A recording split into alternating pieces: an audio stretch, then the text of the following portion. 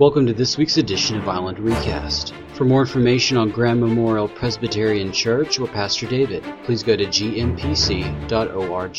Let's turn in our scripture then to Acts chapter 3. I think I made the mistake of watching the video of last week's sermon. David didn't tell me that he was going to highlight the whole chapter, but he told me to preach on 11 through 26, but he sort of previewed it for you.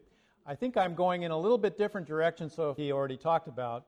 Well, as you recall, Peter and John were going up as they were going up towards the gate, beautiful, the Holy Spirit gave them a prompting in their hearts to look at and to minister to. The Holy Spirit didn't know, and so the silver and gold have I not. Have you ever sang that song? Silver and gold have I not. Yeah, okay. But what I have I give you in the name of Jesus Christ of Nazareth. Rise up and walk. Okay. Children's sermon next hour maybe. Yeah. Walking and leap. Yeah, we got it. Anyway, so he gets up and he walks and they go in to pray. So they come back out from praying the afternoon prayers, and while the beggar held on to Peter and John, and all the people were astonished and came running to him in the place called Solomon's Colonnade. When Peter saw this, he said to them, "Men of Israel, why does this surprise you? Why do you stare at us as if by our own power or godliness we had made this man walk? The God of Abraham and Isaac and Jacob, the God of our fathers, has glorified his servant Jesus. You handed him over to be killed, and you disowned him before Pilate, though he decided to let him go. You disowned him, the Holy One and righteous one, and asked that a murderer be released to you. You killed the author of life, but God raised him from the dead. Now we are witnesses of this, and by faith in the name of Jesus, this man, whom you see and know, and was made strong. It is Jesus' name and the faith that comes through him that has given this complete healing to him. Now, brothers, I know that you acted in ignorance, but this is how God fulfilled what he had foretold through all the prophets, saying that his Christ would suffer. So repent then, and turn to God so that your sins may be, and that he may send the Christ who has been appointed for you. He must remain in heaven until the time comes for God to restore everything as he promised long ago. For Moses said, the Lord your God will rise up for you a prophet like me from among your own people. You must listen. Now anyone who does not listen to him will be completely cut off from among his people. Indeed, all the prophets from Samuel on, as many as have spoken, have foretold these days. You are heirs of the prophets and of the covenant God made with your fathers. He said to Abraham, through your offspring, all peoples on earth will be blessed. When God raised up his servant, he sent him first, and to you, to bless you. God bless to us. Lord God, we just of our hearts will be, Lord, our rock. Well, happy Father's Day. How many fathers do we have here today? God bless you guys. Having been a father now for 4 years, it's been quite a challenge. It can be done. Right? It's remarkable, and it's truly a blessing. I heard a story from Dr. John Trent, an author of the book, The Blessing. You remember that book? Anybody read The Blessing? It's a great book about how important it is to affirm them. Well, a woman came up to him after he had spoke about this at a conference, and she said, well, I've got a story about my son and his daughter that I want to tell you that perfectly illustrates what you've just been talking about. And so she said for several years, her son had taken their oldest daughter out on a date to affirm and to love on and to care for his older daughter. Well, the 2-year-old did not, and so the time came, and so he took her out to a local fast food restaurant, and they had pancakes for breakfast, and as they were receiving the pancakes, he thought, right before prayer, my wife and her had prayed for her and looked forward to having her in the family and for his fork, and she wanted more. She wanted to hear more of how much she was loved and how much she was adored by her. Well, so he began to for his fork again, and that went on 2 or 3. The father, of course, went home with her, and a few days later ran up to her mother and said, "I'm really a special daughter, Mommy. Daddy told me so." To be loved and cherished and to be told so.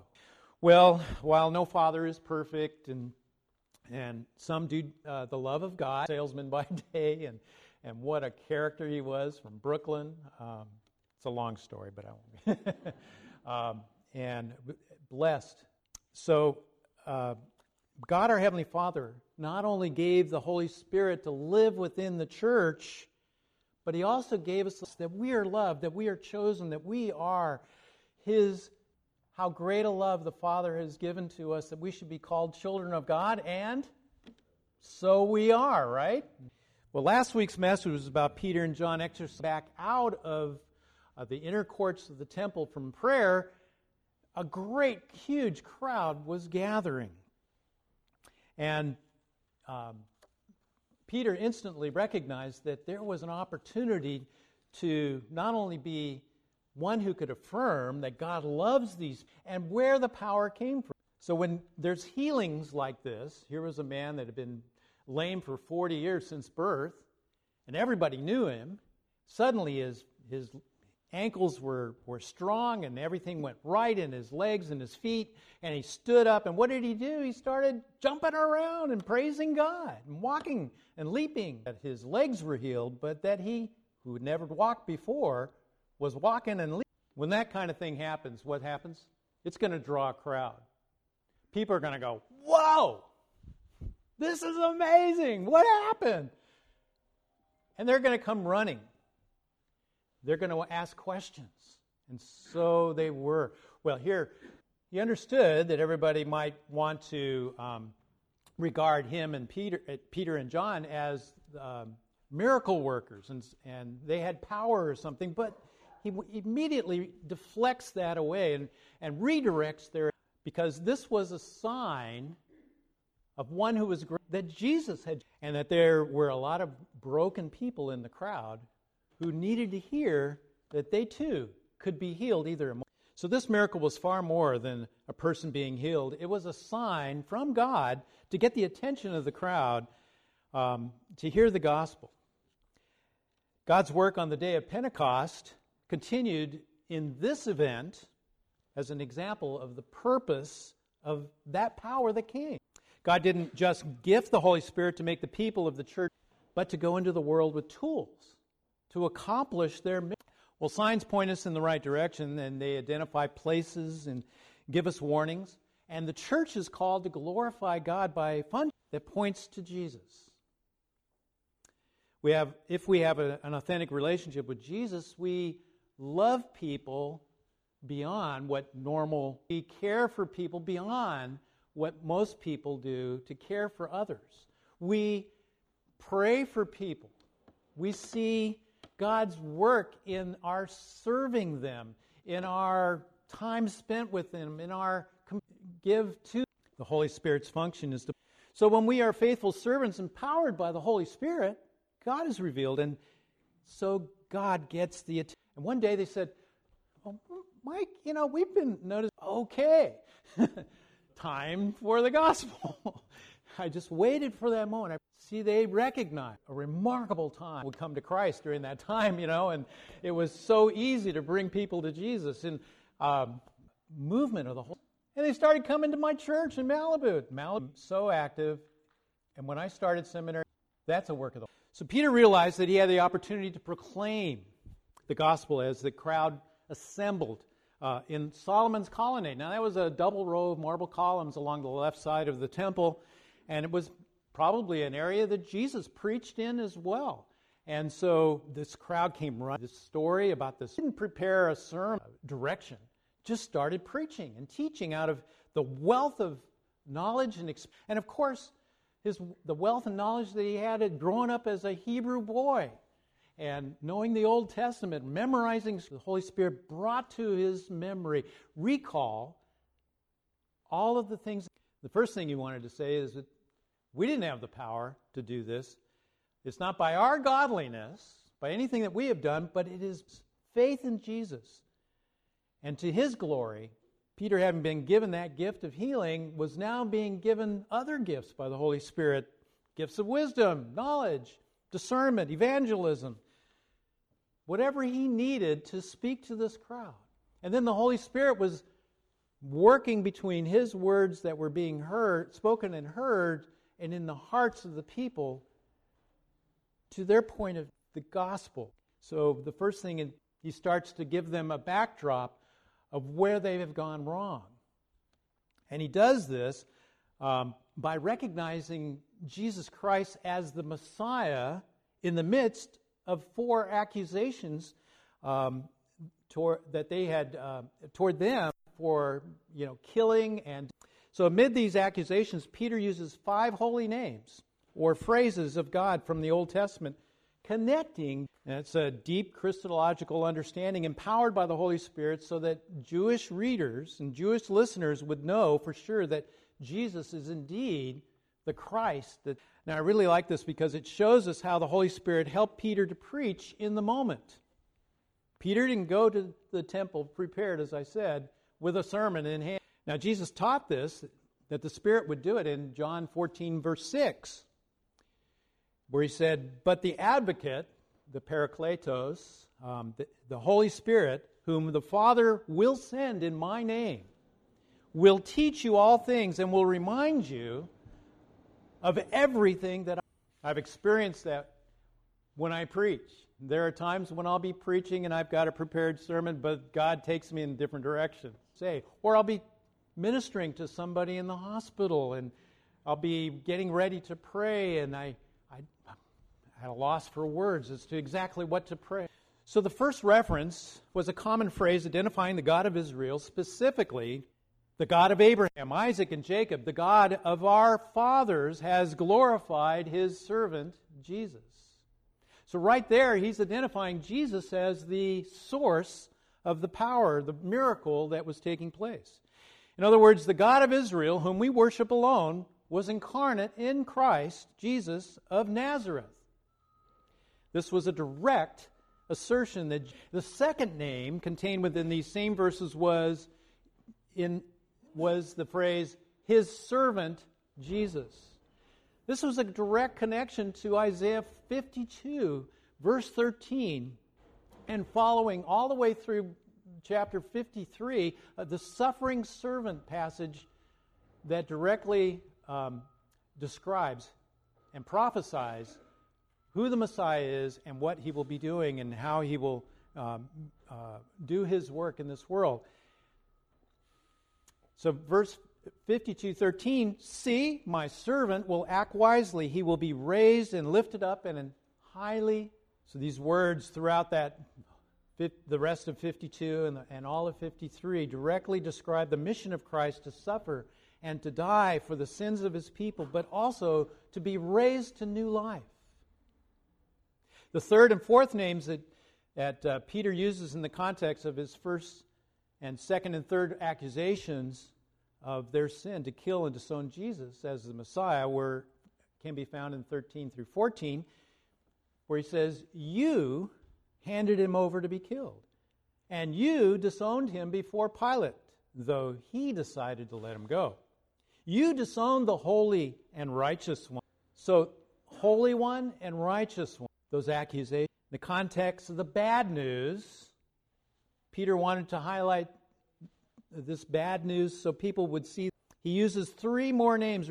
Holy One was an Old Testament reference, of course, as the name of God describing his majesty and his glory and purity and completeness and otherness. Remember, they couldn't utter the word Yahweh, which was the name of God. Going back to the I am of Moses, was so holy that they would not utter it. And so they had all of these other ones. The Holy One. This was God that you killed. The Righteous One is another Old Testament reference to describe God's nature. God loves the world, but he also is righteous. God cannot let sin and evil have the last word. There will be an accountability. God's righteousness, all that is true and right, will prevail. Next, Peter states in verse 15, his last accusation, and uses the fifth messianic name. He says, you killed the author. Christ is the agent of creation, the divine Logos, the word of life. And through God, in Christ, all things were made and given life. All these accusations highlight the reality of sin and brokenness which through his death on the cross. Peter was clearly led by the Holy Spirit to form a Christology at the very heart of God's chosen people, right there in the Hebrew temple. And John would later write in his beautiful first verses of his gospel, his refined, in the beginning was the Word, and the Word was with God, and the Word was God. Through Him all things were made. In Him was life, and that life was the life. All these accusations and Christological references lead up to Peter's reasons for why this beggar was healed. With the bad news clearly developed, which I'm sure that the Holy Spirit was speaking to every heart in the room, convicting them of, whatever sin that He wanted to put His finger on. The good news, Peter starts with, but God raised Him from the dead. We are witnesses. Because Peter and John had witnessed the resurrection, their faith in Jesus was unwavering. Jesus lived in them, and His power to heal broken lives continued through the presence of the Holy Spirit, who gives and sustains that faith. Peter and John had faith in the name of Jesus, meaning that they were agents of God's grace in Christ because they acted out of an authentic relationship with the living Lord. They didn't exercise a disconnected faith. They acted out of their ongoing relationship with the risen Jesus present in them. The secret of the lame man's healing was faith, that is, the authority and power of Jesus. So Peter exercised faith in his Lord and Savior, whose name was synonymous with the presence. Often Christians, including myself, will end our prayers, and that's a good thing. At best, though, this gives the right perspective in our prayers that Jesus is sovereign and in charge, and it's about His will and not ours. At worst, it is regarded as a formula to get God to answer our prayers according to what we want. But let me emphasize that to pray in the name of Jesus, who guides us in what to pray, acknowledging His authority. So in the case of the lame beggar, Jesus prompted Peter and John as they were going by the man whom they passed on numerous occasions, and then the Spirit gave them instructions to offer the man not what he wanted. That's what it means to have a Spirit-filled relationship, praying in the name of Jesus. So when I've been asked to pray for people, I'll take a few moments to listen for what God wants me to pray for them. Sometimes it's not what those people are really asking for as much as what God wants to give them. Boy, you really got to be close. That's why it's so important to have daily prayer time, daily devotions. And boy, when God's according to one another, there's all kinds of distractions. Well, having laid out the backdrop of their sinfulness, both complicit and implicit, and teaching about the true source of healing through faith in Christ, Peter then gives his fellow Israelites the good news about grace, and grace and mercy are expressed in the statement, I know that you acted in ignorance, as did your leaders. But Peter reminds his fellow Israelites that all of it was prophesied in the Old Testament and fulfilled in Christ. And although they did not know what they were doing, God knew what He was doing. So these prophecies were enumerated by Peter in verses 21 through 25. And I don't have time to unpack all of those prophecies and the connections there. Neither the people's ignorance nor God's predictions acquitted them, however. So Peter gives them more good news with instructions to receive forgiveness and salvation. He called them in verses 19 through 20 to repent, turn to God, blessings. Well, the first one was, your sins may be wiped out. Description of how our sins are completely separated from us as far as the Scripture says, east is from west. We're washed clean through the blood of Christ, wiped out. God has erased. It is finished. What was true then is true today. Not only acknowledgement of our sin, but repentance, turning away from what we were doing that was disobedient to God, completely turning in the opposite direction. Turning away from renouncing evil, it is so that we can, in our lifetime, the state of our iniquity is forgiven for all eternity through Christ's shed blood on the cross. Now that's good news. Secondly, that times of refreshing may come from the Lord. In other words, when God wipes away our sin, He replaces it with an assurance of God's eternal love and grace. You ever come in from, I don't know, a hot summer day, that gardening work, or you've been working hard digging post holes or something, I don't know, running, jogging, exercising, and you are experiencing an extreme thirst, a glass of water, and you drink it down, and how refreshing in the South. Well, when God forgives our sins, and we know it, the guilt that goes along with that, the shame that goes along with that is taken away as well. And we can walk in newness of life, and it's ongoing. Because we're human beings, and we continue to mess up, and God, while our sins are forgiven, past, present, and future, and to cleanse us of times of refreshing. I think Peter was also thinking of the living water, that you'll never thirst with you in relationship.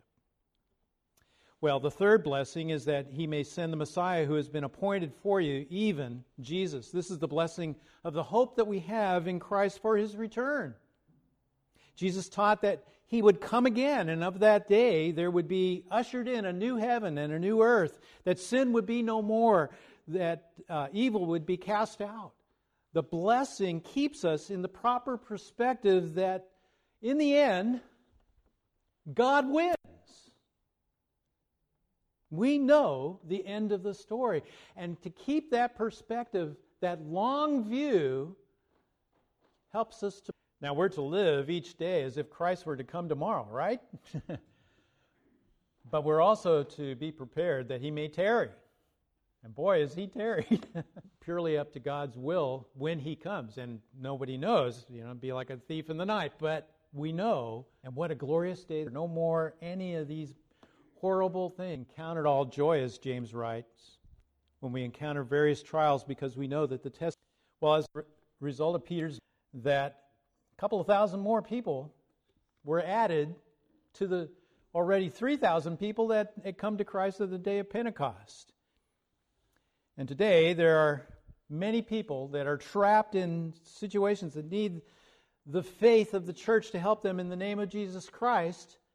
And we have that good news. We have the message that will release the captives, that will help them to receive the transformation. And He didn't need money. We must keep in mind so that wherever we go, whatever we do, and people will recognize that. And they'll ask, what can I do so clearly? They don't need a program or the right kind of music or a class for their kids. They don't need to discuss doctrinal issues or debate theological ideas as much as they need Jesus, although all of those things are good. So when people encounter the church wherever we are in the world, they ought to be able to find Jesus. Jesus taught, how much more will the Father in heaven give the Holy Spirit? It's okay to ask God to affirm us. Is there a part of you that needs this kind of affirmation from your Heavenly Father today through His Son, just to listen for the Holy Spirit's promptings and nudges, to take a risk of faith? You spell faith, R-I-S-K. There's no risk in it. You can exercise your faith by being involved in the outreach ministries of this congregation. I hear you got a VBS starting tomorrow. Is that right? How many of you are involved in that? Well, I think a few more volunteers are needed. Boy, pray for that. Get involved. There's nothing more important. That's our new calling. Well, so you can exercise your faith by being involved. The world needs to keep the perspective that all that we do. So I encourage you to come next week to hear the rest of the story, because the story doesn't stop at the end of chapter 3. It continues through chapter 4. And chapter 4, because of this healing, because of this preaching, there's a lot of controversy that erupts, and people... Thank you for listening to Island Recast. For more information, please go to gmpc.org.